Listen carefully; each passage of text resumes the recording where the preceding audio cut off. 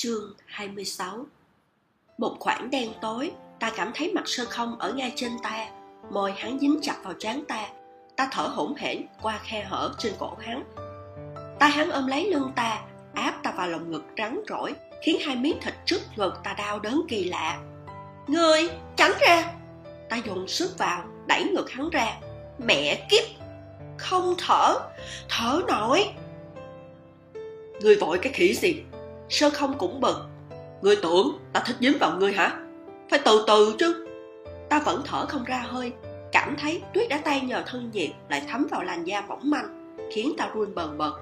Đúng lúc này, Sơ Không lại vận khí, ta chỉ cảm thấy hắn ôm chặt ta hơn. Sau đó loáng thoáng vang lên một tiếng, hai ta cuối cùng cũng thoát ra khỏi không gian chật hẹp đó, phá đất mà ra, hoặc là phá tuyết mà ra. Đứng trên nền tuyết trắng toát, ta và Sơ Không thở hổn hển. Mấy lớp áo mỏng manh của ta đã thấm ướt. Đúng lúc này lại có một cơn gió lạnh buốt thổi qua, như muốn biến ta thành một cục băng. Đúng là vô cùng thê thảm. Còn về phần vì sao hai ta lại lỡ làng tới bước này, Sơ Không siết nắm tay.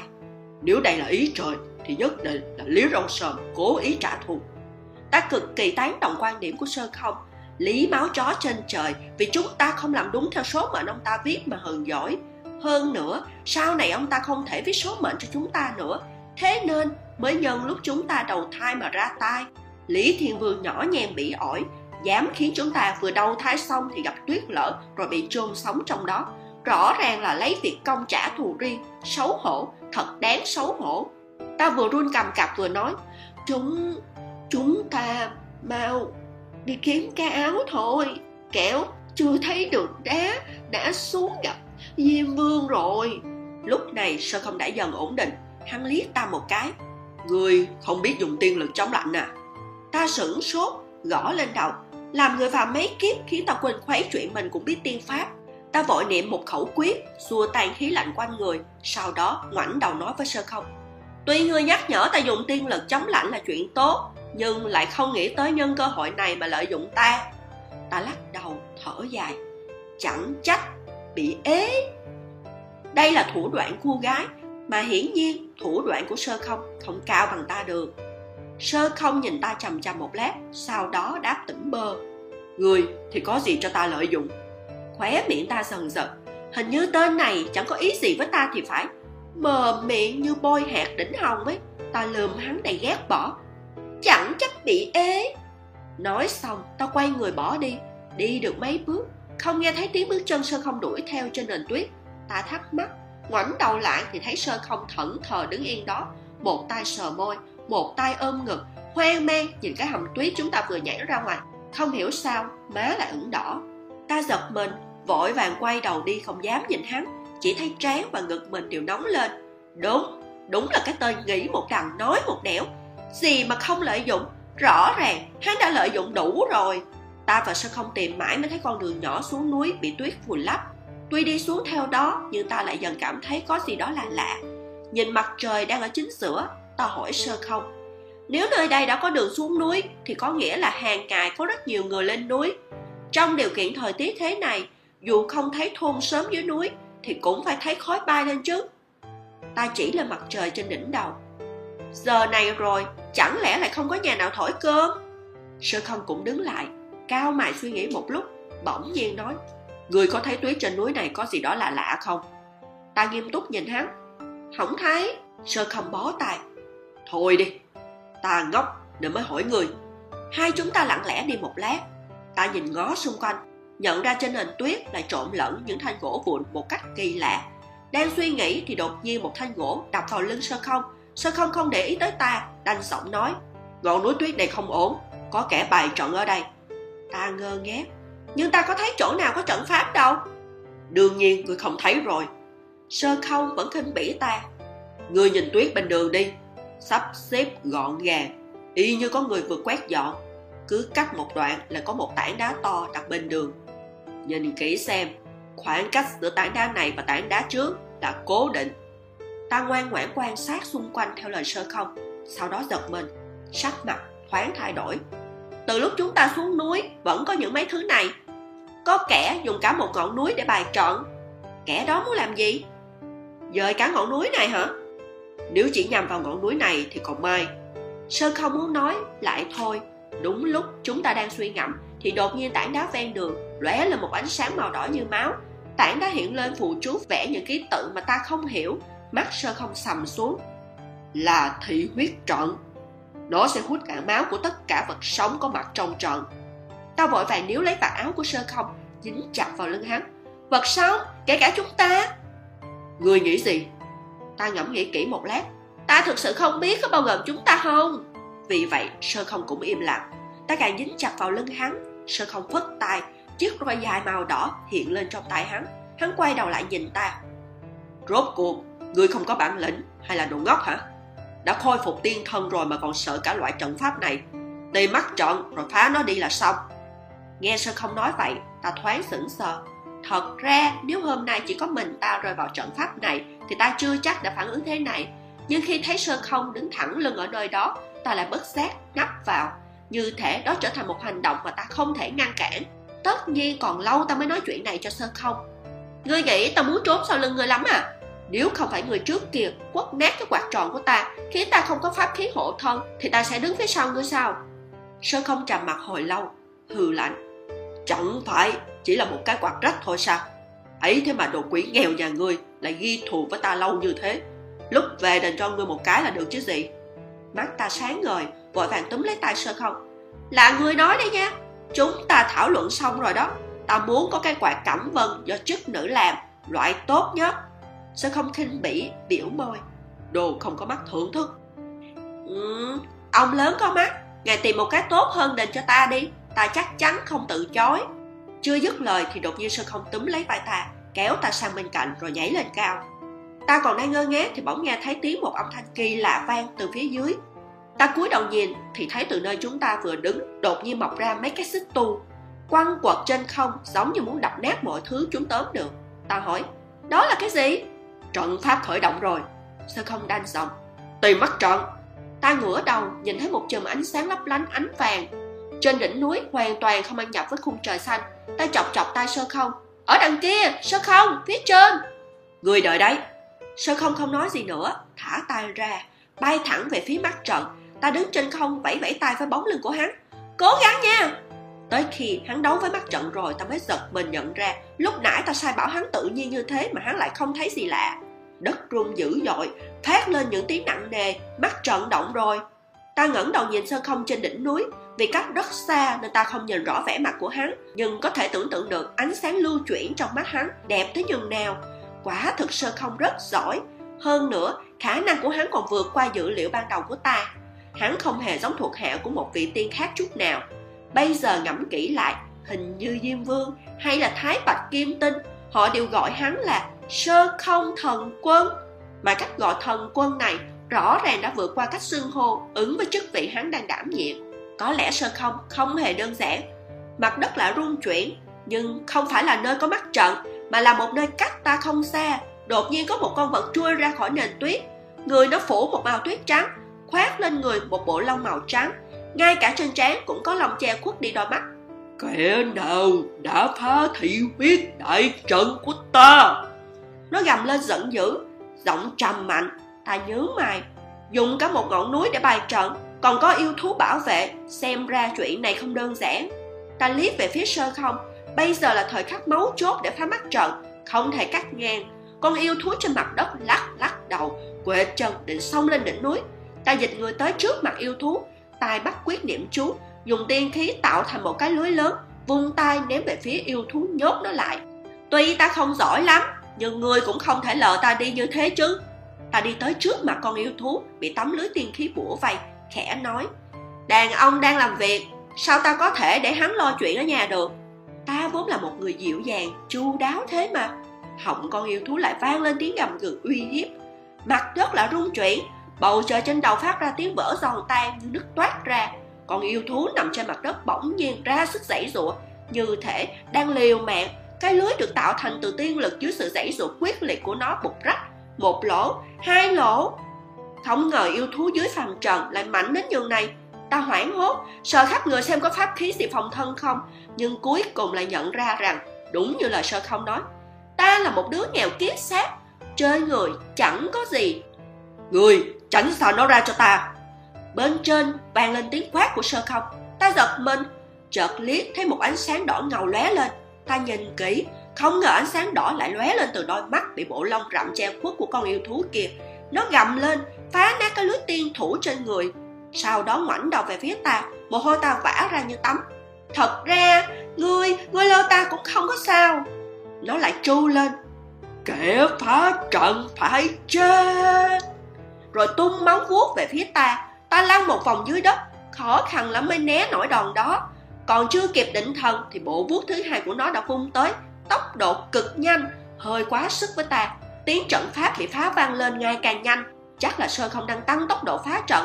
Ta niệm quyết, tạo một cái lồng tiên bảo vệ mình trong đó, kéo dài thời gian đợi Sơ Không qua.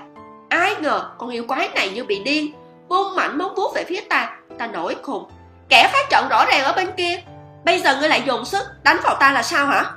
Ta còn chưa dứt lời, lồng tiên đã bị phá vỡ. Dư mắt nhìn móng vuốt của con yêu thú kia vung tới có thể đập vỡ đầu ta.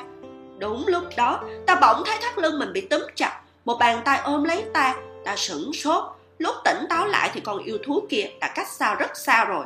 Ta ngoảnh đầu lên vẫn thấy Sơ Không đang đánh mắt trận ở trên đỉnh núi. Vừa ngoảnh đầu lại thì thấy một bộ cánh sắt tím tung bay trong gió. Tường cô nương. Giọng người đó đượm vẻ kinh ngạc. Ta nhìn mặt người đó, nghĩ một lúc, cuối cùng cũng nhớ ra. Ngươi là yêu tinh đá nham hiểm, Tử Huy.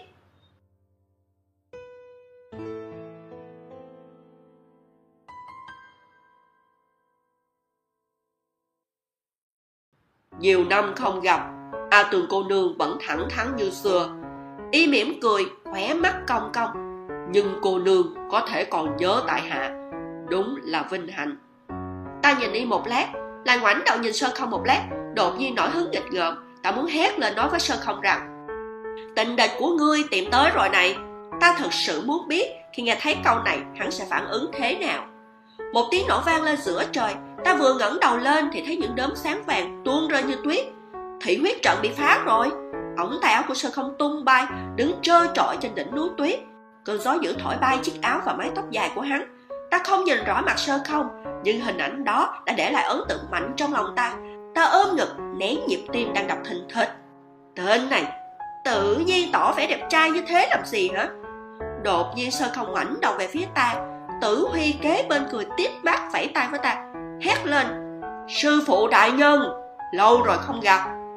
Ta không thấy rõ vẻ mặt của Sơ Không, nhưng bỗng cảm thấy mặt đất phía dưới rung lên 2 lần. Tử Huy lặng lẽ thả bàn tay đặt trên eo ta xuống, cười nói, chết cha, không biết kiếp này sư phụ đại nhân lại mang thân thể của thần quân, không thể chọc vào được. Vì thế ta lự mắt nhìn hắn, thì ra tất cả mọi người đều là ngữ hiếp yếu sợ mạnh. Kẻ phá trận phải chết. Con yêu thú kia còn chưa đi, nó đứng đó ngửa đầu lên trời tru tréo. Ta chỉ vào con yêu thú lông rậm đó hỏi Tử Huy, nó gào để làm gì thế? Đã phá trận rồi, chẳng lẽ nó nghĩ rằng gào như thế có thể làm chúng ta sợ vỡ mặt mà chết sao? Tử Huy cười tít mắt. Tường cô nương vẫn hài hước đáng yêu như xưa. Ôm chết đi được. Từ xa đã nghe tiếng quát của Sơ Không. Cơ thể hắn vừa nhoáng cái đã không thấy tăm hơi đâu. Lúc hiện ra đã đứng trên đầu con yêu thú lông rậm. Nó lập tức nhảy bổ lên vồ lấy Sơ Không. Hắn chỉ đứng yên ở đó, không né tránh. Tai kiết tiên ấn đập lên đầu con yêu thú lông rậm. Con yêu thú to như một cái căn phòng cứng đờ, lập tức bị đóng khung. Tử Huy gật đầu khen, phép định thân của sư phụ đại nhân quả rất tuyệt. Còn ta thì kích động tới run cả người, nhào về phía Sơ Không. Giỏi lắm Sơ Không, giết nó ăn đi, ta sẽ thịt, ngươi nhóm lửa, chuẩn bị nước. Tường, cô nương. Tiếng gọi của Tử Huy bị ta ném ra xa. Ta chạy tới bên cạnh con yêu thú lông rậm, sờ bộ lông mia mượt của nó. Bộ lông này chắc chắn là được giá lắm. Ta nên ra tay từ chỗ nào đây? Không thể để nó rớt giá được. Mắt ta sáng như sao, đang lẩm bẩm thì đột nhiên Sơ Không hất tay tao ra. Của ta bắt được, không cho ngươi ăn. Vì sao? Ta nổi khùng. Sơ Không liếc mắt nhìn Tử Huy đang chậm chậm tới, sau đó hừ lạnh vẻ kinh ghét. Không phải người có người giúp rồi à? Người bảo kẻ đó đi bắt cho người một con đi. Con này là ta bắt, không cho ngươi ăn. Tử Huy húng hắn 2 tiếng, dường như có chút xấu hổ vì bị vạ lây trong cuộc tranh cãi này. Sơ Không bực bội nhìn Tử Huy. Lúc này ta không hơi đâu mà quan tâm tới y, chỉ nhìn chòng chọc vào Sơ Không, tỏ vẻ cực kỳ bất mãn hành động trẻ con này của hắn. Chúng ta còn phải chia anh chia tôi nữa à? Ta lột da nó lấy tiền, không phải hai chúng ta cùng dùng sao? Ta xẻ thịt nó rồi nướng chín, không phải cho hai chúng ta ăn sao? Ngươi đột nhiên vênh váo làm gì chứ? Sơ Không ngoảnh đầu lại nghĩ một lát, sau đó đưa mắt nhìn ta. Chúng ta? Ta vừa ngỡ ngàng vừa kinh ngạc. Không thì còn ai? Nghe thấy đáp án này, Sơ Không cuối cùng cũng quay đầu liếc ta một cái, miệng cong lên, sau đó đè xuống, sụ mặt nói. Được rồi, miễn cưỡng để ngươi làm vậy. Ông đây muốn ăn thịt phần lưng, ngươi không được xé hỏng đâu đấy. Tên khốn này. Đối với cái tên cứ dăm ba bữa lại lên cơn này, ta cũng chẳng muốn đôi co. Ta chuyển hết sự chú ý sang con yêu thú lông rậm, lượn quanh nó một vòng. Đúng là nên bắt đầu rạch từ bụng. Ta sai Sơ Không. Ngươi lật nó lên. Sơ Không chuẩn bị làm thì Tử Huy bỗng nói. Tại hạ nghĩ rằng không có phần của ngươi. Sơ Không nhìn Tử Huy lạnh tanh, cắt luôn lời y. Ông đây tính tình rộng lượng, không muốn so đo chuyện trước kia. Bây giờ ngươi biến càng xa càng tốt, đừng để ông đây lại nhìn thấy. Tử Huy thở dài.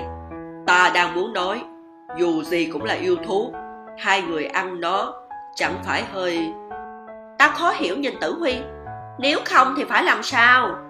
Sơ Không cũng thắc mắc nhìn Tử Huy. Nếu không thì làm gì nó? Nó là yêu thú, không phải thần thú. Nó trong tử thị huyết trận, không biết đã hại chết bao nhiêu mạng người. Ăn nó lại không tổn hại âm đức. Sơ Không nói rất thỏa đáng. Xem ra ở lâu với ta, tư tưởng của hắn nâng cao lên thật rồi. Sơ Không vén tay áo, dùng sức lật con yêu thú lại, khiến bốn chân của nó chỏng vó lên trời. Ta nhảy lên bụng con yêu thú, ra dấu dao. Sơ Không lại đưa tay về phía Tử Huy. Dao. Tử Huy thở dài. Ta chỉ muốn nói là ăn linh tinh là một thói quen không tốt. Nói xong y móc một con dao găm từ trong ngực ra, đang đưa dao cho Sơ Không thì đột nhiên rụt tay về, dõng dạc nói. Dùng dao của ta, phải có phần cho ta. Mặt Sơ Không lạnh lùng. Ta vội vàng tới trước mặt y. Rồi, lát nữa cho ngươi một cái chân trước. Thế là Tử Huy bằng lòng đưa dao qua. Nhát dao đầu tiên phải nhằm trúng giữa xương quai xanh của con yêu thú. Ta vung dao lên định đâm xuống thì đột nhiên con yêu thú kia nói một cách khó khăn. Phá thì huyết trận, quân thượng sẽ không bỏ qua cho các ngươi. Ta quay đầu liếc mắt trao đổi với Sơ Không, rồi cầm con dao sắc nhọn kề lên cổ nó. Nào, ngươi thành thật khai ra, quân thượng nhà ngươi là người phương nào, ngụ ở đâu? Con yêu thú ngậm miệng không nói. Ta và Sơ Không lại nhìn nhau. Hắn sờ cằm. Có vẻ nó bị kẻ nào yểm bùa rồi, chắc chẳng hỏi được gì đâu. Giết ăn đi. Hẳn khoan. Tử Huy hét lên. Các người định ăn nó thật đấy hả? Ta còn tưởng vừa nãy các người chỉ dọa nó thôi. Ta liếc nhìn Tử Huy. Bộ trong ta giống giả vờ lắm sao? Nói xong cắm phập con dao xuống. Máu văng khắp nơi. Ngọn lửa tạo thành bằng pháp lực cháy hừng hực, phản chiếu ba bóng người trên nền tuyết. Thịt yêu thú vừa tươi vừa ngon. Ta và Sơ Không vuốt ve cái bụng no tròn hài lòng ngồi phịch dưới nền tuyết ở một cái. Duy chỉ có Tử Huy cầm miếng thịt chân trước. Ta đã hứa cho y mà không ăn tí nào, còn khẽ than. Các người ăn thật rồi. Sơ Không bực mình nói. Người có ý kiến gì? Hắn ngừng một lát, có vẻ càng bực hơn. Ngay từ lúc mới bắt đầu, người đã có mặt ở đây là sao? Ai sai người tới? Ai bảo người ở đây? Mau biến đi. Tử Huy mỉm cười. Sư phụ đại nhân quá giận rồi. Có điều ta quả thật không ngờ sẽ tình cờ gặp hai người ở đây. Ta vốn đang đi du ngoạn tứ phương thì nghe nói ở phương Bắc có mấy thôn làng đột nhiên biến mất một cách kỳ lạ. Vậy nên ta bèn tới thăm dò. Không ngờ hai người cũng ở đây. Càng không ngờ rằng hai người chuyển thế rồi mà vẫn ở cạnh nhau. Đã thế còn bé thân thể thần tiên, nhớ được ký ức kiếp trước. Tử Huy tiếp mắt nhìn ta. Điều ngạc nhiên hơn là A Tường cô nương cũng là tiên. No cái bụng nên ta cũng dễ tính hơn nhiều, thoải mái thừa nhận. Kiếp đó quả thật ta ngốc đến chả sống tiên tí nào. Ngươi không nhận ra cũng đúng thôi. Một quả cầu tuyết đập ngay vào trán ta. Ta ngẩn người, bực bội lườm Sơ Không. Lại thấy hắn hầm hầm nhìn ta. Còn ta lại thấy ngươi bây giờ chẳng khác gì tường gỗ cả. Ta cũng hừ lạnh. Ngươi cũng đâu khác gì kiếp đó, đã vênh váo còn thích bắt nạt người khác. Sơ không ngoảnh đầu lườm ta, mày díu chặt. Ta cũng không chịu yếu thế nhìn lại hắn. Đúng lúc đói đầu đó, bỗng nghe thấy tiếng Tử Huy cười. Hai người thật dễ bị người khác thọc gãy bánh xe. Sơ không vơ một nắm tuyết nhắm thẳng vào mặt Tử Huy. Tử Huy nghiêng đầu là né được.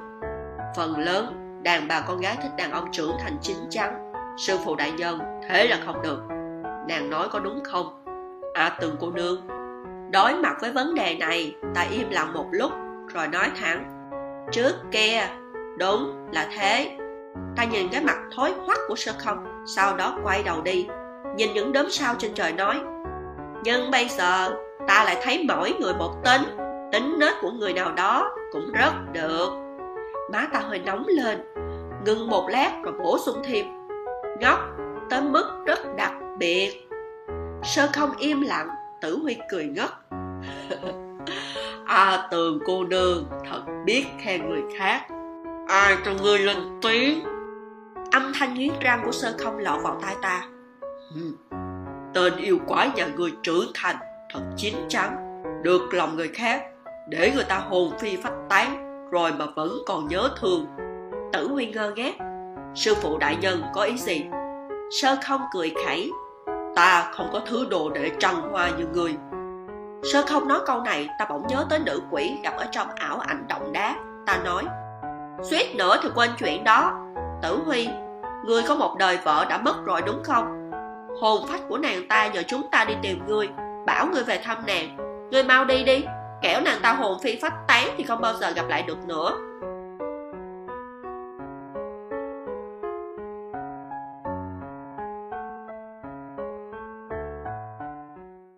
Tử Huy hơi miếng thịt chân trước của yêu thú đã nướng chín trong tay thêm mấy lần nữa, rồi cười tủm tỉm đáp.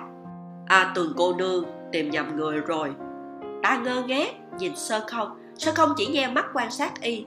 Ta lại nói, cô gái đó nhờ ta chuyển lời rằng La cô nương vẫn đợi chàng, ngươi không quen nàng ta. Mùi thịt cháy lan tỏa trong không gian lạnh buốt. Tử Huy vẫn đáp tỉnh bơ. Không quen. Ta biểu môi, không nói gì nữa. Sơ không vừa vung tay lên, tức thì miếng thịt trong lửa bị hất văng ra, lăn lông lóc trên nền tuyết. Mùi này khiến ta bực mình. Tử Huy cười. Xin lỗi. Rồi nói tiếp. Tiếp theo hai vị định đi đâu? Sơ không lập tức cảnh giác. Người muốn làm gì? Dù sao ta cũng chẳng có việc gì. Nếu hai vị cần người giúp thì ta có thể dùng hết sức mỏng manh này để báo đáp ơn cứu mạng năm đó của Sơ không. Không được. Được chứ. Ta đồng ý. Thế là bị Sơ không quắt mắt. Ta khó hiểu. Người ta chủ động trả nợ, sao lại không cần? Có thêm một kẻ trả lăng quăng càng tốt chứ sao? Nó là tâm nguyện của cái kiếp trước thành kẻ ngốc của ta đó. Lúc đó chưa làm xong, bây giờ bù lại cũng hay. Sơ không sầm mặt. Không được. Ông đây thích khiến hắn mắc nợ đây. Ta nín thinh, còn chưa kịp cất lời, Tử Huy đã cướp trước. Tục ngữ có câu, chỉ cần vung được đuốc thì chẳng sợ có góc tường nào không khơi nổi. Sơ không đang sợ ta ư? Nghe câu này xong, ta cũng chớp mắt nhìn Sơ không. Dưới ánh mắt chăm chú của hai chúng ta, vành tay của Sơ không dần ửng đỏ. Sợ con khỉ. Hắn hét lên, sau đó quay ngoắt đầu lại. Theo thì theo, ngươi cứ chờ ông đây sai bảo ngươi đi. Chuyện này là ngươi tự chuốc lấy, đừng trách ta không nhắc ngươi. Vì thế, hành trình tìm đá lấp hố của ta và Sơ không có thêm một người, hoặc là nói có thêm một tảng đá. Tử Huy mua cho ta một cái áo lông trồn ở trong một trấn nhỏ. Ta ấm áp, mỉm cười nhìn Tử Huy. Ngồi trên bàn trong phòng khách của nhà trọ, Tử Huy đi gọi món. Sơ không đột nhiên đanh mặt lại nói với ta rằng, chẳng phải hắn là yêu tinh đá sao? Mang hắn đi lấp hố đi. Vừa trả được cái ơn ta đã cứu mạng hắn, vừa đỡ bớt việc cho chúng ta, nhất cử lưỡng tiện. Miệng ta dần dần. Nói thế sau lưng người ta, ngươi không thấy mình vừa đê tiện lại vừa độc ác à? Sơ không hừ lạnh. Ta nói sau lưng tên đó đâu. Sơ không hà cớ gì lại ghét ta như thế?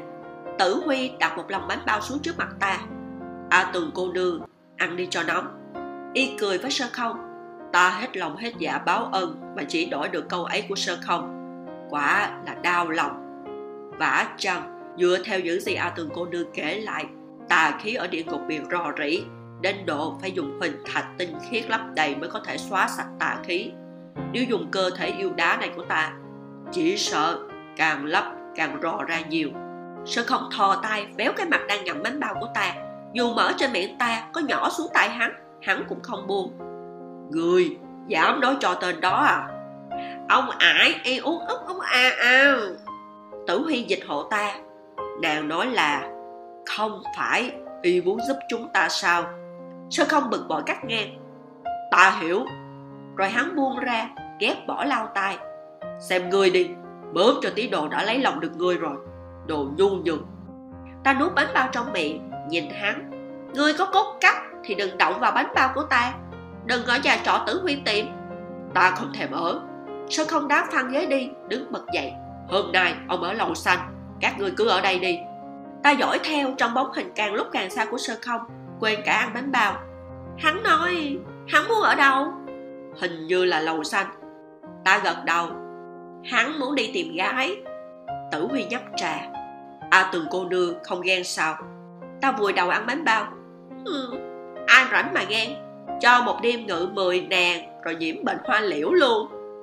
Tử Huy hắn giọng, bỗng cười hỏi. Nếu đã thích đối phương như thế, sao không chịu thẳng thắn chút đi? 2 ngày nay ta đi với nàng, Sơ Không giận lắm rồi đấy. Ta thích hắn. Trông rõ thế cơ à? Rất rõ. Ta im lặng, không biết nên nói gì. Phải rồi, ta luôn thể hiện rất rõ ràng. Sơ Không ngốc nghếch. Ngươi nói thẳng ra cho ta, để ta yên tâm và ở bên ngươi thì sao chứ? Ta bực mình lại nhét cái bánh bao vào miệng. Tử Huy nói thẳng với hắn đi. Cái tính đó của Sơ Không, muốn hắn mở miệng không phải dễ đâu. Có phải ta chưa từng thổ lộ đâu? Hắn không chịu nói rõ với ta, chắc chắn là vì trên thiên giới còn có một cô nương ngây thơ xinh như hoa đang đợi hắn. 2 người đó còn định cùng đi ngắm sao kìa. Vừa thốt ra câu này, ta cũng thấy giật mình. Thì ra, tự sâu thẳm nội tâm, ta vẫn luôn nghi ngờ Sơ Không. Mỗi lần ám chỉ, mặt dày nói với hắn rằng hắn thích ta. Mỗi lần nói tới bước này, đều là ta muốn chắc chắn, là muốn hắn dũng cảm, nói thẳng với ta, cho ta một đáp án khẳng định. Nhưng lần nào cũng không có được câu trả lời thẳng thắn của hắn. Cách cư xử của hắn, hành động của hắn cũng không chắc chắn bằng một lời nói khẳng định. Phải, ta thích nàng. Cô nương ngây thơ xinh như hoa tên là Oanh, thời mà ta gặp ở Minh Phủ, vẫn luôn lặng lẽ ở một góc tối trong lòng ta, nhắc ta rằng Sơ Không cũng có một vẻ dịu dàng với cô gái khác. Chỉ điều đó thôi cũng đủ hất văng mọi chờ mong ta dành cho hắn. Ta lấy đũa chọc nát cái bánh bao, mãi lâu sau mới thốt ra một câu. Chưa từng có ai mời ta đi ngắm sao? Nếu đã thế, hôm nay Từng cô nương có muốn cùng đi ngắm sao với ta không? Ta ngẩng đầu nhìn y. Tử Huy mỉm cười. Chúng ta cùng tới lầu hoa ngắm sao. Ta nhướng mày chờ cảnh sát với Tử Huy. Ngươi muốn làm gì? Tử Huy cười mập mờ. Muốn khiến Sơ Không thần quân nói ra những lời trong lòng. Từng cô nương muốn nghe không? Không muốn. Nhân thịt trong bánh bao đều bị ta chọc hết ra. Mới là lạ. Tử Huy đưa ta tới một lầu hoa thật. Có điều ta nhìn cái giá gỗ cao 5 tầng, trên giá còn quấn dây hoa rất đẹp, trên đỉnh còn bắt một cái sàn rộng. Ta chỉ lên đó hỏi Tử Huy. Đây là lầu hoa mà ngươi nói đó hả? Đây không phải là cái bệ cho người thị trấn cúng tế sao? Tử Huy cười đáp. Nơi đây được người dân địa phương gọi là lầu hoa. Từng cô nương muốn lên xem không? Ta muốn nghe Sơ Không nói những lời tự đáy lòng. Từng cô nương chớ sốt ruột. Lát nữa Sơ Không về quán trọ mà không thấy chúng ta thì ngài ấy sẽ tự đến đây tìm thôi. Ta đã dặn Tiểu Nhị bảo với Sơ Không chúng ta ra đây ngắm sao rồi. Ta ngạc nhiên. Sao ngươi biết hắn sẽ về quán trọ? Tử Huy chớp mắt cười dí dỏm. Nếu ngay cả điều này cũng không biết thì thật phí trái tim Sơ Không đã cho ta. Ta trầm mặt đưa mắt nhìn lòng ngực Tử Huy, chăm chú một lúc, rồi giật bình rượu trong tay y nói. Ai mà chẳng muốn sống? Tâm trạng lúc đó của ngươi ta có thể hiểu. Tuy chuyện quá khứ có truy cứu đi nữa cũng chẳng có ý nghĩa gì. Sơ Không không nói, ta cũng không muốn nói. Nhưng Tử Huy, ngươi phải nhớ rằng trái tim đó là ngươi cướp của Sơ Không. Ngươi đã hãm hại chúng ta một lần khi ta ngốc. Ta sẽ không cho phép lại có lần thứ hai. Tử Huy im lặng một lúc, bỗng cười đáp. Nàng và Sơ Không đúng là một đôi trời sinh. Nàng có biết lời nàng vừa nói Sơ Không cũng từng nói với ta không? Có điều lần này ta thật sự chỉ muốn báo ơn mà thôi. Ta ngẩn người.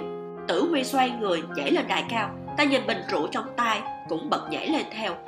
Ngồi một lát đã. Tử Huy vỗ lên vị trí gần hắn. Ta thoải mái ngồi xuống, đung đưa hai chân trên bậc đài cao, bật nắp bình rượu ra. Mùi hương lạnh lẽo của rượu bung tỏa khắp nơi. Ta hít một hơi bỗng thấy phấn chấn hơn hẳn. Rượu ngon, người mua được ở đâu thế? Không mua. Tử Huy ngẩng đầu nhìn ngắm sao trời. Rất lâu trước kia ta từng tới cái trấn nhỏ bé này. Rượu là tự tay ta ủ, chuẩn bị để dùng cho hôm thành thân của mình. Miệng ta vừa mới chạm vào miệng chai rượu, vừa nghe thấy câu này thì giật mình nghẹn họng. Ta nhịn đau đặt bình rượu xuống, liếc mắt nhìn Tử Huy, lại thấy hắn mỉm cười. Uống đi, dù sao bây giờ ta cũng không thành thân được. Nhớ tới nữ quỷ hồn sống trong ảo ảnh mình tạo ra, ta bèn hỏi. Ngươi không có vợ trước thật à? Không quen A-la? Hắn mỉm cười. Đời này ta chỉ yêu một người, nhưng đó lại là người dù ta có môi tim ra cũng không đổi được. Một ngày trước khi chúng ta thành thân, người đó đã bỏ đi mang theo trái tim ban đầu của ta. Tử Huy nheo mắt nhìn bầu trời sao cao tít tắp, giọng nói xa xăm. Ta chưa thành thân, chưa có vợ, cũng chưa từng quen A-la. Nhưng cô gái tên A-la đó lại biết Tử Huy. Nhìn gương mặt nghiêng nghiêng của y, không biết vì sao ta không nói nổi câu này. Hương rượu thanh ngọt quẩn quanh bên chóp mũi. Đó là một hương vị vừa nhẹ nhàng lại vừa ngọt ngào, như thể xuyên qua cả thời gian và không gian, nói cho ta biết người đã ủ nên bình rượu này khi ấy đã mong chờ thế nào. Ta đưa trả bình rượu lại cho Tử Huy. Rượu giữ bao lâu như thế, người thưởng thức đầu tiên đương nhiên là bản thân rồi. Mùi vị bây giờ chắc chắn khác mùi vị khi xưa. Tử Huy cúi đầu, nụ cười bên miệng đong đầy khổ đau. Không cần thử, ta cũng biết. Đêm hôm khuya khoắt, cô nam quả nữ, trên hoa dưới nguyệt, thủ thủy nổi lòng, tâm ý tương thông. Rất tốt, rất tốt. Sau lưng bỗng vang lên một tràng cười quái dị. Ta vừa ngoảnh đầu lại đã thấy Sơ Không đứng đó, cây roi dài đỏ sậm trong tay. Hắn bạo lực phá hỏng cả khung cảnh. Tử Huy cũng ngoảnh đầu nhìn Sơ Không, rồi lại quay đầu sang nói với ta. Trong rượu có niềm vui bất ngờ. Nói xong y túm lấy tay ta nhấc lên trên. Bình rượu đổ thốc xuống. Hương rượu ngọt ngào lập tức tràn vào miệng ta. Tiếng quất roi xé gió vang lên vun vút. Tử Huy nhảy lên, khó khăn lắm mới né được đòn này của Sơ Không. Y cười tiếp mắt. Để hai người ngắm sao thì hơn, ta về ngủ đây. Nói xong y vung tay lên, biến mất trong màn đêm. Ta bị sặc rượu, ôm ngực ho khụ khụ, nhưng chả mấy chốc một luồng khí nóng đã men theo họng đi xuống dạ dày, sau đó lại xông ngược lên, khiến đầu ta xoay mòng mòng. Khoan đã, trước khi đi Tử Huy đã nói gì? Trong rượu có niềm vui bất ngờ. Đó là rượu y chuẩn bị cho ngày thành thân. Trong khoảnh khắc tươi đẹp ấy thì có thể uống rượu gì? Dùng tóc cũng nghĩ ra được. Nhưng đây là nơi để hiến tế của thị trấn nhà người ta đấy. Y vuốt ta và Sơ Không. Ấy, ngoài trời sao?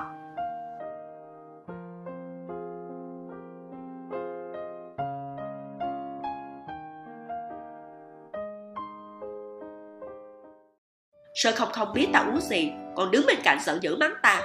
Ngươi quên nhanh thật đấy. Kiếp trước ngờ gặp bị người ta gài bẫy, giờ vẫn bị muốn gài nữa hả? Giúp ngươi chút xíu thôi mà đã lấy được lòng ngươi rồi. Giỏi lắm, giỏi ghê cơ. Trán ta bắt đầu rịn mồ hôi. Tình huống này rất không ổn. Có lẽ thấy ta đã không héo răng, Sơ Không ngồi xổm ngay bên. Ngươi sao thế? Mặt hắn đanh lại, đưa tay sờ lên trán ta. Trong ánh mắt ẩn chứa sự giận dữ. Tên đó lại bày ra trò gì? Trong rượu có thuốc. Ta vốn định lừa Sơ Không đôi câu rồi chuồn. Ai ngờ miệng như mất kiểm soát, đã thốt ra rồi bịt không nổi nữa. Sơ Không nghiêm mặt cầm bình rượu lên, cao mày. Thuốc gì? Xuân. Ta giơ tay bịt chặt miệng mình lại, nhưng miệng ta như mất kiểm soát. Hai chữ kia lách qua răng ta, bay vào tai Sơ Không. Xuân dược. Vẻ mặt nghiêm túc của Sơ Không thoáng nghẹt ra. Người hắn đột nhiên mềm nhũn còn phịch xuống bên cạnh ta, ngơ ngác đưa mắt nhìn ta, im lặng thẫn thờ.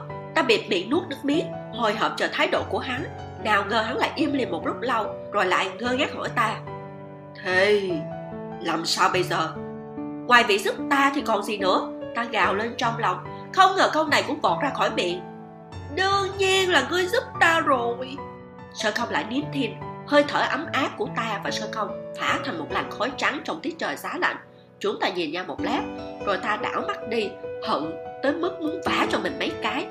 Không được, vì sao không kiềm chế được? Chẳng lẽ ánh mắt của ta chuyển sang bình rượu Sơ Không cầm trong tay? Tay Sơ Không bỗng rui lên, bình rượu đã mở nắp lăn trên đài gỗ, lăn lông lóc xuống đài gỗ cao 5 tầng. Phía dưới vang lên một tiếng vỡ nhỏ. Ta đưa mắt nhìn Sơ Không, lại thấy hắn ngã mình ra sau, mặt đỏ rực như mặt trời mới mọc. Giúp. Không biết đầu hắn hiện lên hình ảnh gì mà giọng khàn khàn đặc run. dáng vẻ ngượng ngùng này của hắn khiến bàn tay của ta cũng nóng lên. Ta sờ mặt để bản thân bình tĩnh một lát. Ngươi đừng nghĩ sâu xa gì vội, có khi trong rượu có thứ khác. Ta không biết Sơ Không có nghe thấy lời này không, chỉ thấy hắn đứng phắt dậy, xoay lưng về phía ta. Hắn hít sâu mấy lần rồi vội vàng nói: Chúng ta về đã. Nếu thực sự không có cách nào thì ngươi thử lăn trên tuyết xem. Nghe xong, ta cảm thấy trọng tâm đã không còn ở chuyện rốt cuộc Tử Huy đưa đã bỏ thứ gì vào trong rượu. Ta nghẹt mặt nhìn bóng lưng hắn một lúc, lời trong lòng ta thốt ra: Sơ Không này, ngươi thích ta thật không? Lưng Sơ Không cứng lại, hắn im lặng hồi lâu mới nói: Nếu không, ngươi cứ lăn luôn vài vòng dưới tuyết, ta canh cho, không để người ngoài nhìn thấy đâu. Ta cụp mắt, nhìn nắm tay hết buông ra lại siết chặt đã mấy lượt của mình. Một ngọn lửa đang cháy ầm ĩ trong lòng, ta kìm nén, cuối cùng bùng nổ sau câu dò xét đó của Sơ Không. Ta đứng dậy, im lặng đi tới trước mặt Sơ Không. Sơ Không ngửa đầu nhìn sao mà không nhìn ta. Ta vươn tay kéo vạt áo của hắn. Sơ Không, chúng ta nằm rồi nói tiếp được không? Sơ Không thoáng sửng sốt. Ta đẩy tay, ngán chân hắn. Hắn không hề đề phòng bị ta đẩy ngã xuống đài gỗ, vang lên tiếng kẽo kẹt. Ngoan ngoãn nằm đó. Ta ngồi trên cái bụng nhỏ của hắn, túm cổ áo hắn, nhìn hắn từ trên cao. Không được. Mặt Sơ Không đỏ lựng như sắp rỉ máu đến nơi. Hắn trợn tròn mắt mạnh miệng nói: Thuốc có mạnh thế nào, ngươi cũng phải chống đỡ cho ta. Hắn nói xong bèn giãy giụa muốn đứng dậy. Ta ấn trán hắn xuống sàn, để đầu hắn cố định lại trên đài gỗ. Hình như khiến hắn đau, hắn nhướng mày, tay phải nắm lấy hai cổ tay đang túm vạt áo hắn của ta. Ta bỗng xúc động, bật thốt lên lời: Ta thích ngươi. Sau câu này Sơ Không choáng váng, hắn tròn mắt nhìn ta. Bầu trời đầy sao ánh lên đôi đồng tử đen nhánh của hắn, sáng tới mức khiến ta không tìm thấy bóng mình đâu nữa. Ngay cả ta cũng há hốc miệng, không biết nên nói gì tiếp theo. Nhưng bao suy nghĩ rối loạn trong lòng ta lại không thể ngăn được mà thốt lên: Tuy ngươi vừa ngốc vừa bạo lực, chẳng biết dịu dàng, thậm chí thỉnh thoảng còn muốn đánh ta. Trưởng thành rồi mà tính vẫn trẻ con, vừa không chín chắn lại vừa không thông minh, lại chẳng hiểu lòng con gái chút nào. Lúc giận lên thì chẳng biết nhường nhịn, tâm trạng bất ổn khó đoán. Ánh mắt vốn kinh ngạc mang theo mong chờ của Sơ Không bị ta nói mà co rúm lại. Nhưng ta muốn ngậm miệng, nhưng những lời này dường như đã mở một nơi quan trọng nào đó trong đầu ta, khiến ta không thể đóng lại được. Nếu đã như thế thì nói hết ra vậy. Ta nghĩ Sơ Không là một kẻ kiêu ngạo, hắn không nói thì ta sẽ nói. Hắn không dám thẳng thắn, cho nên chỉ có ta dũng cảm, sau đó cậy miệng hắn, ép hắn phải nói: Nhưng ta vẫn muốn ngươi. Chúng ta hôn cũng hôn rồi, ôm cũng ôm rồi, ngay cả cơ thể của đối phương cũng động vào hết mọi nơi rồi. Hôm nay ngươi phải theo ta, không theo cũng phải theo. Ta túm lấy cổ áo hắn, xách mạnh lên, nói: Ngươi thích ta, mau thành thật, thừa nhận cho ta. Vừa nói xong loại câu cưỡng ép cực kỳ trôi chảy. Ta nhìn Sơ Không đang sửng sốt ngỡ ngàng, đột nhiên nảy ra một ý nghĩ bất lực. Rõ ràng là ta tới đây để nghe lời trong lòng của hắn, ấy vậy mà hắn chẳng nhả ra câu nào, còn ta lại phun ra cả đống. Đúng thật là đầu đuôi lẫn lộn. Người đứng lên. Không biết im lặng bao lâu, Sơ Không đột nhiên nén nhịn nói ra một câu. Ta vẫn không buông: Ngươi thừa nhận trước đi. Đã bảo là ngươi đứng lên trước. Hắn nổi đoá. Ta cũng giận: Ngươi cứ thừa nhận rồi ta sẽ tự đứng lên. Đúng là đồ không biết đâu nha. Còn chưa dứt lời, ta bỗng thấy người mình nghiêng sang bên cạnh. Đất trời đảo lộn, lưng ta đặt lên sàn gỗ lành lạnh. Trước mắt là gương mặt u ám của Sơ Không và bầu trời đầy sao. Ta thấy vành tai đỏ lựng của hắn. Sau đó cảm nhận được hơi thở nóng rực của hắn phả lên mặt ta. Nghe thấy tiếng hắn nghiến răng nghiến lợi nói: Tiểu tường tử, ngươi nhớ lấy cho ta, lần này là ngươi ép ta. Môi ta bỗng nóng rực, có thứ gì đó ương ướt, trơn trượt chui vào miệng ta. Ngay trong khoảnh khắc đó, nụ hôn mang theo sự mạnh mẽ đặc biệt của đàn ông dường như cướp lấy hết hơi thở và sinh mạng của ta. Tên ngốc này còn dám nói là ta ép hắn. Trong tình trạng nóng tới nỗi điên, chỉ có duy nhất một ý nghĩ có thể khiến ta giữ được chút bình tĩnh. 10 đồng kia của ta đặt nhầm thật rồi. Nụ hôn nóng ấm dần tiến sâu hơn. Ta nghĩ bụng, hôm nay đã nói tới nước này, đã làm tới bước này, nếu không làm tới thì thật là có lỗi với cái mặt dày của mình. Vì thế ta nâng tay lên, ôm chặt lấy hắn, cuồng nhiệt đáp lại nụ hôn nóng bỏng ấy. Lửa cháy như gặp củi khô, lại như con quỷ đè nén trong lòng bao lâu đã được giải thoát. Nụ hôn nồng nàn này không thể ngừng lại được nữa. Ta cũng không thể dò xét suy nghĩ và cảm nhận của Sơ Không, chỉ biết tay hắn đang mân mê trên lưng ta, mang theo sự ngây ngô, vuốt ve qua lại như không biết phải xuống tay chỗ nào, khiến lòng ta ngứa ngáy. Tuy ta chưa từng trải qua chuyện này, nhưng lúc làm việc ở Điện Nguyệt Lão cũng thỉnh thoảng thấy cảnh động phòng hoa trúc khi thành thân của các cặp vợ chồng dưới hạ giới qua gương nhân duyên. Ta biết trước đầu tiên là phải cởi quần áo. Ta buông cổ Sơ Không, lần tay tới eo hắn, kéo mãi mới xéo rách được đai lưng của hắn. Lúc đó Sơ Không hoàn toàn không chú ý tới việc ta làm gì, ngón tay vẫn trượt lên lưng ta. Ta đưa môi cắn lên tay hắn. Ngươi chứng minh bằng thực tế à? Còn chưa dứt lời, ta cảm thấy động mạch chủ trên cổ mình bị ai đó mút mạnh. Sau cảm giác đau nhói là sự tê dại đỉnh điểm, ta không kìm được rên lên. Sắp mê man tới nơi thì đột nhiên tiếng keng giòn tan vang lên trong đêm khuya, như bị dội một gáo nước lạnh vào đầu. Tiếng phu gõ mõ vẫn từ xa tới. Cẩn thận củi lửa. Giọng điệu bình thản tới cực độ vọng vào tai. Sơ Không nằm bò lên người ta, không có động tĩnh gì. Ta cũng nín thở, sợ thở mạnh quá sẽ khiến phu gõ mõ đi qua nghe thấy. Keng keng, cẩn thận củi lửa. Cảnh tượng này như sóng ào trong đầu ta. Chúng ta suýt nữa thì ở đây, giữa nơi đông người. Khi tỉnh táo lại, ta sợ hành động của mình tới mức méo cả mặt. Phu gõ mõ đi qua lầu hoa. Sơ Không lẳng lặng ôm ta vào trong lòng hắn, sửa sang lại vạt áo xộc xệch bên vai cho ta.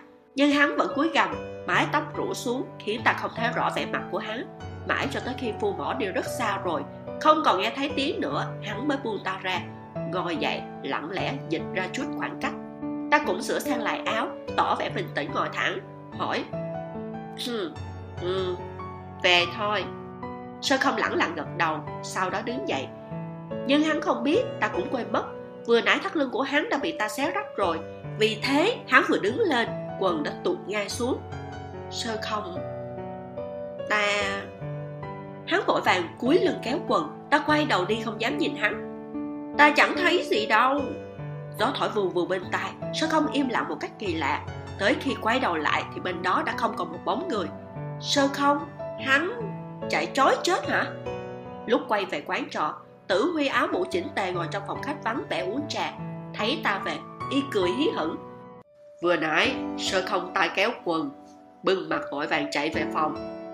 Mà giờ A Tường cô nương lại thoải mái về đây. Sao tình hình này lại hoàn toàn tương phản với dự đoán của ta nhỉ? Sơ Không thấy Tử Huy mà không đánh y, có lẽ là hắn đang hoang mang lắm đây. Một tiên nhân thanh tâm quả dục thế mà suýt nữa ở bên ngoài cùng ta. Tính hắn kiêu ngạo như thế, lại tuột quần trước mặt ta.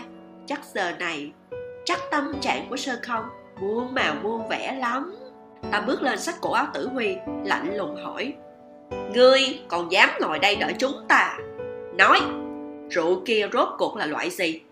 Tử Huy cười nhàn nhạt: Rượu đó có tên là chân ngôn, có thể khiến người uống nói ra những lời thật lòng.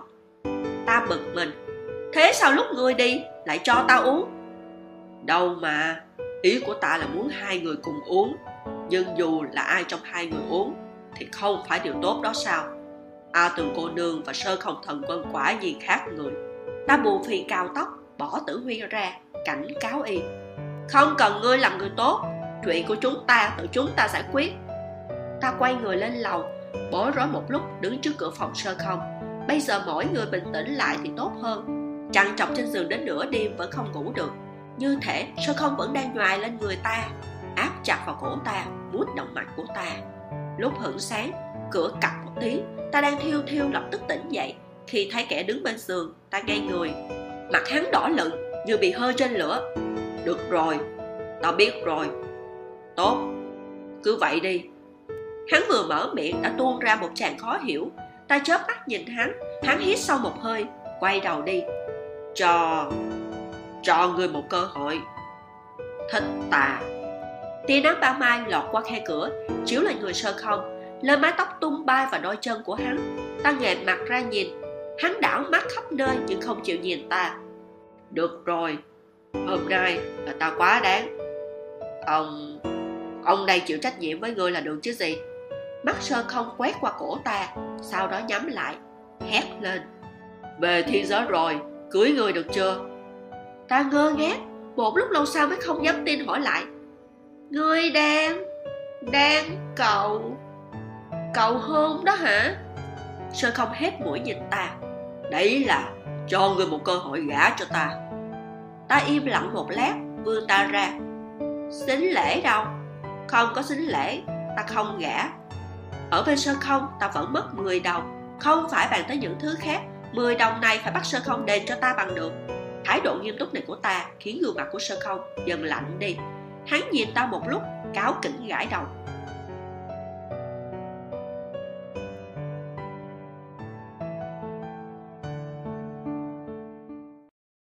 Về thiên giới, cho ngươi được chưa? Thích bao nhiêu cũng được. Đúng là đồ hám lợi. Từ từ đã. Ta ngồi dậy, nghiêm mặt hỏi.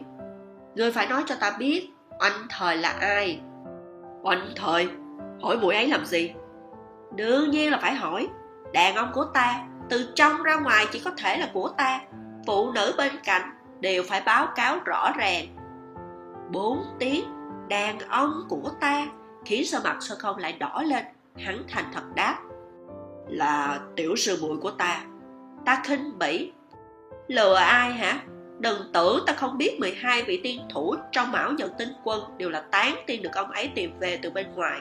Chưa từng có tin 12 người các ngươi từng bái ai làm sư phụ. Ngươi kiếm đâu ra tiểu sư muội? Sơ Không nhíu mày. Lúc còn bé, ta từng bái một vị tiên làm thầy. Có điều đã lâu lắm rồi. Lúc ấy ta còn quá nhỏ, không nhớ rõ nữa. Sau đó vị sư phụ đó của ta mất tích, không tìm được. Các sư đệ đồng mua mỗi người một phương. Khi đó ta và Oanh Thời còn bé quá nên ở lại thiên giới. Sau đó mới bị Mão Nhật Tinh Quân gọi đi. Nghe hắn giải thích xong ta mới gật đầu. Vậy chúng ta về thiên giới rồi thành thân, sau này ngươi nuôi ta? Sơ Không quay người đi, nhấc chân bước ra ngoài. Trước tiên đi lấy huỳnh thạch, lắp cái động rò rỉ tà khí, rồi về bàn tiếp. Hắn đi ra khỏi phòng, mặt trời đã lên cao. Căn phòng sáng choang. Ta ngồi trên giường, ôm đầu gối, lặng lẽ đỏ mặt. Gả cho người ta, gả cho Sơ Không. Tên vênh váo đó cầu hôn ta rồi. Từ nay về sau chúng ta có thể ở bên nhau rồi. Muốn hôn thì hôn, muốn ôm thì ôm. Hắn và ta có thể gọi tắt là chúng ta. Lúc đi ra khỏi quán trọ ta mới nhận ra không thấy Tử Huy đâu nữa. Tiểu nhị nói rằng Tử Huy để lại cho chúng ta một lá thư và một cây quạt. Thư của Tử Huy bị Sơ Không cướp đọc mất.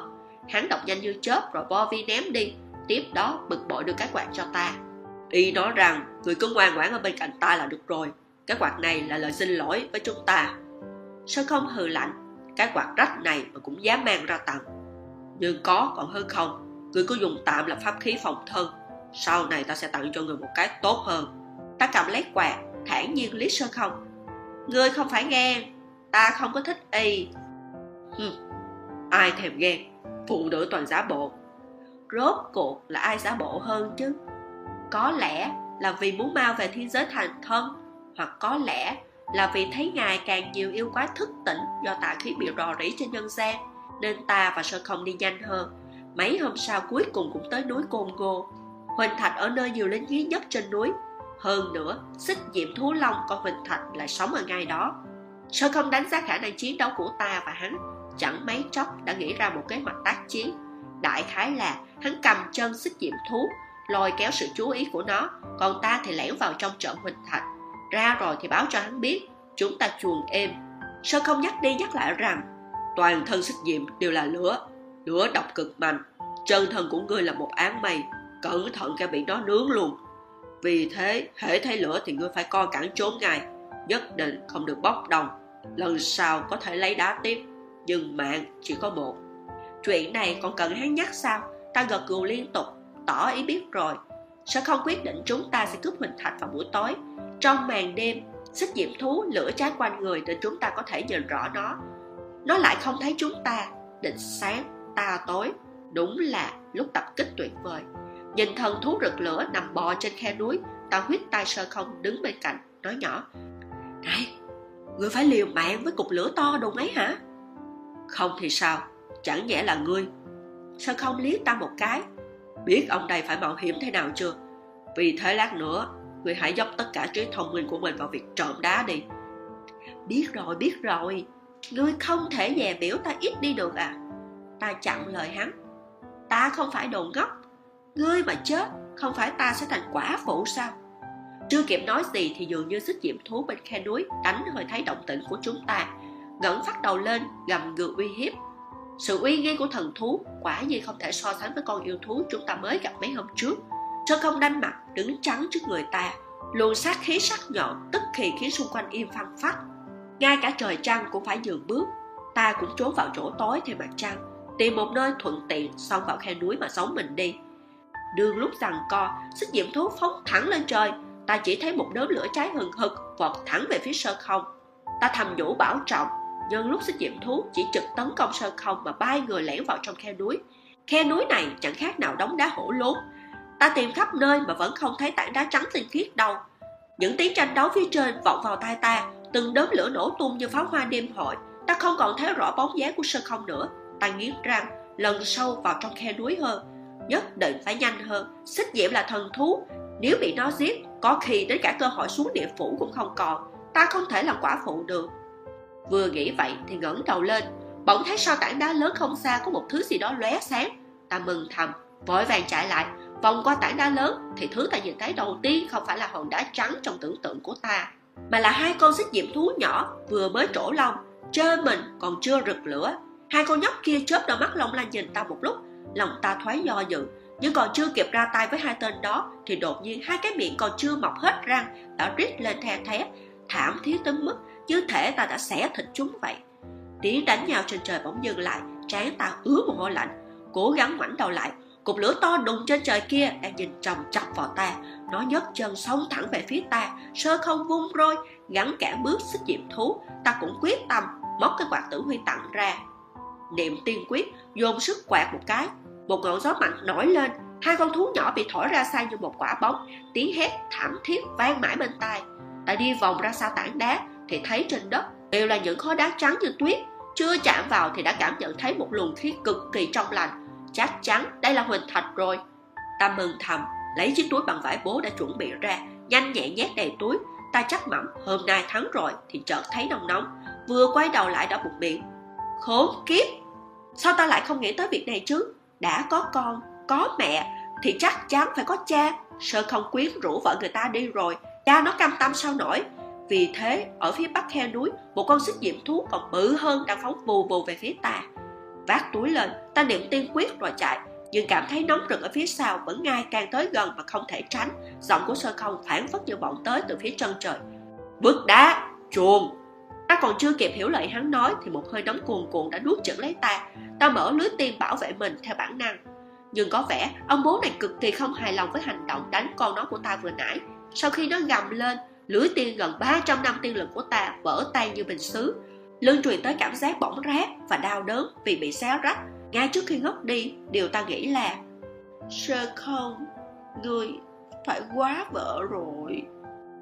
Thế gian trở nên tối mịt, hệt như lúc ta chỉ là một án tường vân, không có ý thức, không có cảm giác. Năm tháng sống chết không có nghĩa lý gì với ta. Sau đó được Nguyệt lão điểm hóa, dù cử chỉ trong lúc say rượu của lão lại tạo nên một vị tiên không đạt tiêu chuẩn lắm. Ta không có linh lực tích lũy, không được học tập có hệ thống. nhớ lại 300 năm chăm chỉ canh cửa trong Nguyệt lão ở trên thiên giới. Hình như ngày nào cũng như ngày nào, kể từ lúc nào đã thay đổi nhỉ? Hình như là từ sau khi cậu thiếu niên ăn mặc rực rỡ ấy rơi từ trên trời xuống. Ta không còn cuộc sống tẻ nhạt ngày qua ngày như trước nữa. Hắn đã cho ta biết rằng cuộc sống muôn màu muôn vẻ thế nào. Tiếng lửa cháy tí tách bên tai chưa hề ngừng lại. Ta gắng mở mắt ra, nhìn cảnh tượng trước mắt, sau đó ngây người. Người cũng được, thân cũng được. Trong dòng thời gian thấm thoát trôi qua, sẽ luôn có một vài thứ, một vài cảnh tượng, chỉ cần một cái liếc mắt đã đủ để lại dấu ấn sâu sắc trong lòng. Dẫu năm tháng có trải trôi thế nào, thì mỗi lần nhớ tới, kỷ niệm ấy vẫn mãi vẹn nguyên. Bóng lưng của Sơ Không lúc này đã là một dấu ấn vĩnh viễn khắc sâu vào trong lòng ta. Trong khe núi rực lửa, tiếng gầm gừ uy hiếp của xích diệm thú vang lên không dứt. Sơ Không đứng trước người ta, hệt như một tấm lá chắn, tạo ra khu vực an toàn cho ta. Hắn bây giờ đã không còn vẻ đẹp trai phóng khoáng nữa, đầu tóc rối bù, máu me đầm đìa, tai trái buông thõng, có vẻ như đã bị gãy. Ta không biết mình đã ngất bao lâu, cũng không biết Sơ Không đã vất vả thế nào với hai con xích diệm thú này. Ta chỉ biết hắn vẫn luôn bảo vệ ta, không chịu rời đi, tựa như một vị anh hùng chân chính. Ta cử động người định bò dậy, nhưng cảm giác đau đớn phía sau lưng khiến ta rên rỉ nằm lại. Nghe thấy tiếng ta, xích diệm thú bên kia càng nóng nảy hơn. Có điều tình trạng của chúng không được khả quan hơn là mấy. Một con đã nằm rạp xuống đất như đang hấp hối, con kia mình mẩy đầy vết thương. Còn dùng tiên thuật được không? Sơ Không không quay đầu lại, quay lưng về phía ta, giọng nói đượm vẻ mệt mỏi nhưng vẫn rất bình tĩnh. Có thể chạy được bao xa? Ta tự đánh giá khả năng của bản thân, lắc đầu đáp. Có thể chạy, nhưng chắc chắn xích diệm thú nhanh hơn ta. Sơ Không trầm mặc. Đúng lúc đó, xích diệm thú rít lên, giống như liều một lần cuối cùng, bay người bổ nhào tới. Sơ Không đặt cây roi dài màu đỏ sậm ra trước ngực, lẩm nhẩm tiên quyết. Cây roi biến thành một thanh kiếm đỏ tươi, như thể thấm đẫm máu. Đây là lần đầu tiên ta biết cây roi của hắn có tác dụng ấy. Sơ Không cầm thanh trường kiếm, tiên khí tuôn trào ào ạt. Hắn không quay đầu lại, chỉ nhỏ giọng dặn dò ta. Chớp thời cơ chạy trước đi, hai con súc sinh này không đuổi kịp ngươi đâu. Cầm lấy đá, nhớ về lắp lỗ. Vậy còn ngươi? Không cần hỏi, ta cũng đoán được ý của hắn. Hắn định liều mạng đánh cược, nhưng nếu lần này mà chết, không biết có luân hồi được không. Ta không muốn làm quả phụ. Sơ Không nghe ta nói vậy, ngạc nhiên quay đầu. Sương mù quẩn quanh người ta, cả khe núi giờ cũng ngập trong sương. Ngay cả ngọn lửa của xích diệm thú cũng thoáng bị sương dập tắt. Sơ Không nổi khùng. Đồ ngốc, không được hiện chân thân, ngươi muốn bốc hơi hết à? Hắn nói xong thì đã muộn. Ta hóa chân thân, trở thành một đám mây trắng rồi. Ta quấn Sơ Không vào trong đám mây, bay vọt lên trời. Ta bay không nhanh, hơn nữa còn kéo theo một vệt mây dài phía sau. Xích diệm thú ở trong khe núi đợi sương mù tản hết, không thấy đối thủ của mình đâu. Nó lập tức nổi giận, phóng lên một quả cầu lửa về phía ta. Không có thực thể nên ta không thấy đau, nhưng đám xung quanh ta bị bốc hơi không ít. Ánh nắng mai tỏa sáng trên núi Côn Ngô. Khe núi vang lên tiếng khóc the thé của xích diệm thú con. Có lẽ là bọn nhóc đó đói bụng. Xích diệm thú gầm lên mấy tiếng với ta, không đuổi theo nữa. Ta bay theo làn gió, đong đưa lên bầu trời.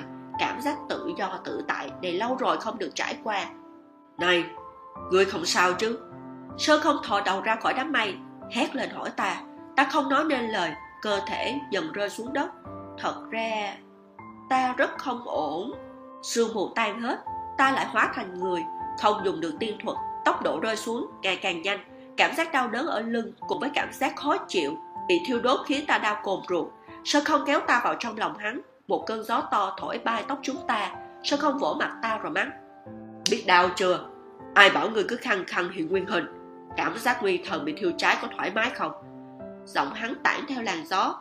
Ta cũng hét lên khàn khàn. Nếu không phải thấy người sắp chết thì ta làm thế à? Đồ vô ơn. Rốt cuộc ai mới là kẻ vô ơn? Ai cứu ngươi là để ngươi hy sinh à? Ta ngừng một lúc rồi nói tiếp. Biết rồi, cọ kẹ cái này làm gì? Lắp hố xong chúng ta về thành thân. Chiếc túi nặng trịch chất đầy huỳnh thạch rơi phịch xuống đất. Ta và Sơ Không cũng ngã xuống theo. Vết thương ở lưng khiến ta ngồi không đặng, đứng cũng chẳng xong. Sơ Không chỉ còn dùng được một tay. Hắn đỡ ta nên không cầm nổi huỳnh thạch. Chúng ta cân nhắc, định nghỉ ở đây một ngày rồi lên đường tiếp. Đêm đến, sao không kiếm củi nhóm? Ta nhịn đau, lấy cành cây cố định lại cái tay bị gãy của hắn. Sau đó cởi quần áo ra, bảo Sơ Không lấy ít nước cho ta rửa sạch vết thương.